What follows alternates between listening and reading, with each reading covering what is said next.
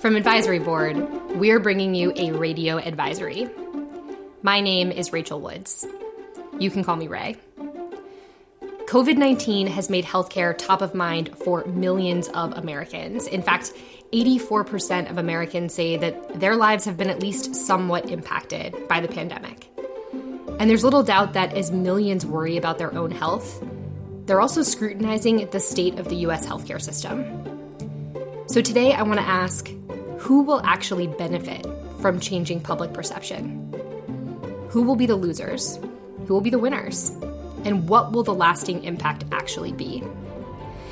To help me answer those questions, I want to invite back Advisory Board's resident COVID expert, Christopher Kearns. Hey, Christopher. What's up, girl? Been a few weeks since we've talked to you. How you doing? I'm doing all right. I think I'm as stir crazy as just about everyone else is, but I'm hanging in there, and I'm looking forward to getting out of town once the restrictions lift at least a little bit here in the district. Yeah, I think you are going to go to a second home on the Bay. Is that right? I wouldn't call it a second home, but we've rented a house for a little while out on the Chesapeake Bay, yeah. And you're bringing your microphone with you, right? I think I'm going to have to, given the number of times you keep calling me back.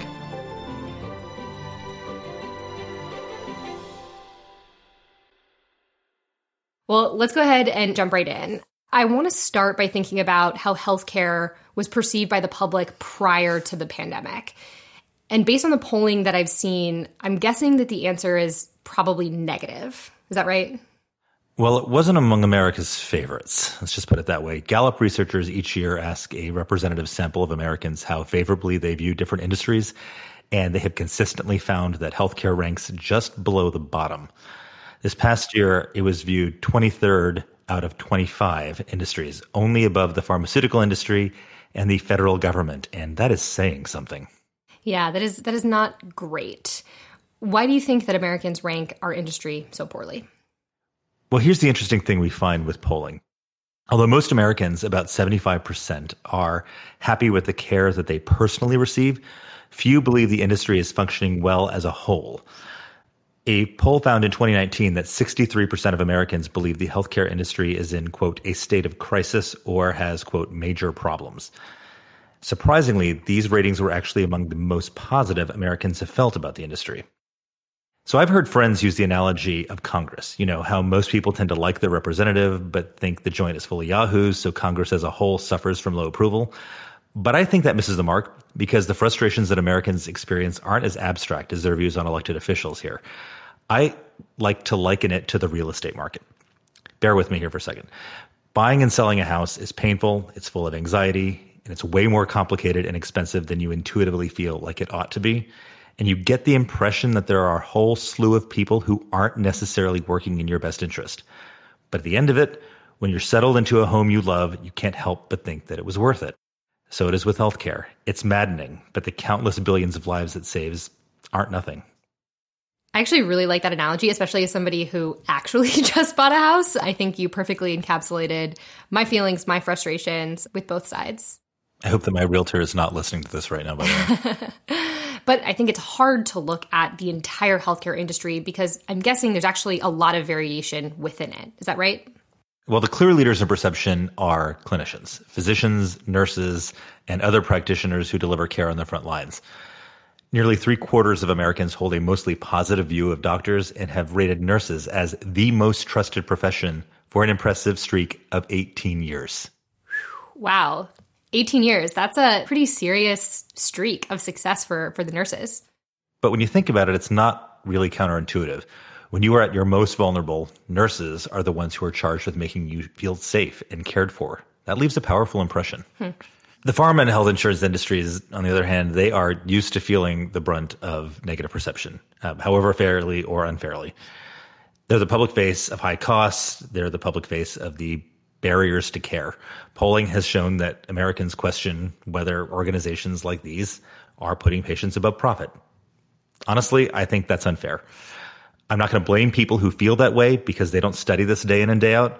But what's interesting to me is that up until recently, hospitals and health systems had started feeling a lot of those same negative perceptions among the population writ large. And I think it's because patients have become more on the hook for costs via deductibles and coinsurance, and they've increasingly been exposed to all those variations in price at the hospital level without any of the context or any of the interest in understanding that complex game that hospitals and health plans play in negotiations. So that had brought down hospitals and public perception. Physicians and nurses are the heroes. Pharmaceuticals and payers are the bad guy. And it sounds like hospitals were increasingly potentially being seen in that negative light. Take me into what's happening right now. How has COVID changed the perception of the industry? It certainly improved it. So early polling is showing some boost in perception for a number of different players across our industry. It's looking real good for hospitals. 92% of people approve of how they've handled the crisis, and nearly 2/3 have a more positive view of them because of their response to the COVID epidemic. Wow. Same is true with clinicians. 68% of those polled said they had a more positive view of providers because of how they've reacted to COVID. That's probably unsurprising, given how clinicians have been painted correctly as heroes in this crisis by the media. And you've seen a huge focus on their stories in newspapers, on TV shows, and in public events in things such as live stream fundraising concerts. And frankly, I think you'd have to be made out of stone if you're not going to be moved by those 7 p.m. cheers that you're hearing for frontline healthcare workers in cities around the world.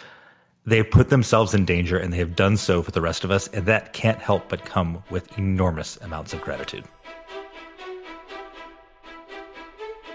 We'll be right back with more Radio Advisory after this short break. Hi, I'm Chris with the Radio Advisory team. On behalf of everyone at Advisory Board, thank you for everything you're doing to battle COVID-19. We want to help you celebrate the bright spots. Perhaps you've been amazed at how your teams, your peers, or your leaders are supporting you. Or perhaps a patient's words reminded you of why you do what you do. What bright spots are you seeing? We want to hear from you. Share your story at advisory.com/thank you and view our message of thanks.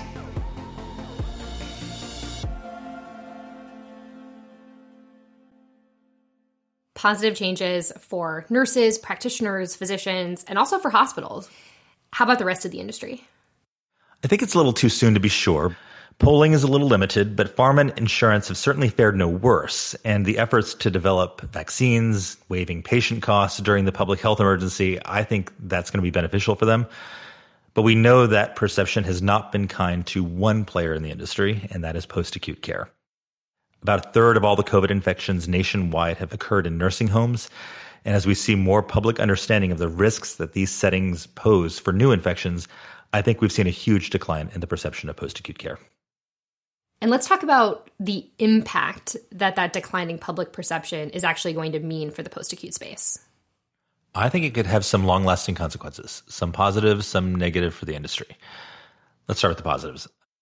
There's likely to be a lot more public support for enhancing the staffing and safety protocols at nursing facilities, although the funding, I think, remains in question.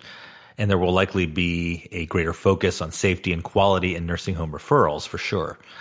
But on the downside for post-acute care facilities, the pandemic is likely going to accelerate the already growing trend for aging in place, using remote monitoring and telehealth to allow a lot more seniors who need some kind of assistance to remain in their homes and thus get less exposure to future outbreaks. And I should mention that we're actually going to be going deep on what some of these changes actually mean for the post-acute space in a future episode. So, Christopher, none of these polls are perfect. I'm curious, why should it actually matter if these different players are being framed as either the hero or the bad guy? Well, I think there are things that are obvious PR boosts, such as hospital leaders taking pay cuts and publicly fighting to secure PPE and supplies for their staff needs. We've seen so many leaders doing so many innovative things, creating different in-kind partnerships and getting very creative to get their hospital ready for a possible surge. And then there are those things that are obvious PR boosts to certain players that kind of fell into their lap. For example, it's likely that lower utilization of healthcare overall will push health plans to send out some hefty rebates to members given how much money they've saved on scheduled procedures. It's hard to be angry at that. Then there are the hard choices that leaders are going to have to make that aren't going to look good in the public eye, but that they may be forced to do because of finances. So take staff furloughs. I don't think anyone likes to see the optics of hospitals or health systems or medical groups laying off huge numbers of physicians and nurses, especially after the pandemic or during a healthcare crisis. But that's just the reality of what some hospitals are going to have to do in light of some of the financial challenges that they're facing. So let me preface this question by admitting that I'm a little bit of a skeptic. Should public perception play a role in the decisions that healthcare leaders make? I mean, I think you always want your segment of the industry and your particular organization to be viewed well, especially if you operate in a competitive market. That can make the difference in a patient going to you versus a competitor. That's just reality. And as hospitals and physician groups look to some of their future investments, having a positive public perception certainly helps with the price hikes that they're going to want to finance that. But at the same time, perceptions are fleeting. I'll give you an example. Around 60% of people in 2000 said the healthcare system was in a state of crisis, and 40% things were just hunky-dory. 9/11 happens, and we see the heroism of the first responders, and these numbers flip. 60% approval for the industry. But a year later, perceptions reverted to the norm, and it's been a remarkably stable perception. It's not like it varies a ton from year to year. It is quite possible that 2001 and 2020 are simply outliers. And I'm guessing that means that the window for capitalizing on any changes in public perception is actually closing pretty quickly. Quite possibly. Well, Christopher, thank you so much for coming back on the podcast. One final question for you. Remember, this is the one I'm asking everyone who comes on Radio Advisory. What is the one thing that executives should be focusing on this week? Well, in the context of our conversation, I don't think this should just be for this week, but I'll offer it anyway.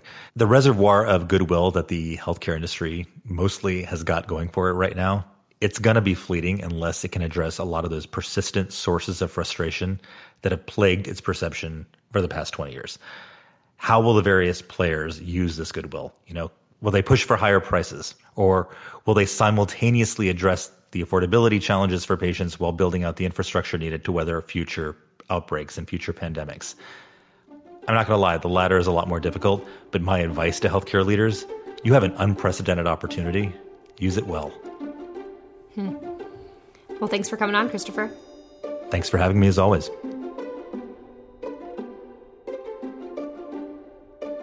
It's important for leaders in healthcare to keep following the data and listening to their community. Having an ear to the ground is important, especially in times of crisis when we know that perception is malleable. But ultimately, leaders need to make a decision about just how important that public perception truly is. Ask yourself, are you in a market where you are aggressively competing for mind share and market share? If so, it will be even more important to clearly communicate to the community. But if that isn't your market, don't get caught up with the perception, especially given how fleeting it can be. And remember, we're here to help.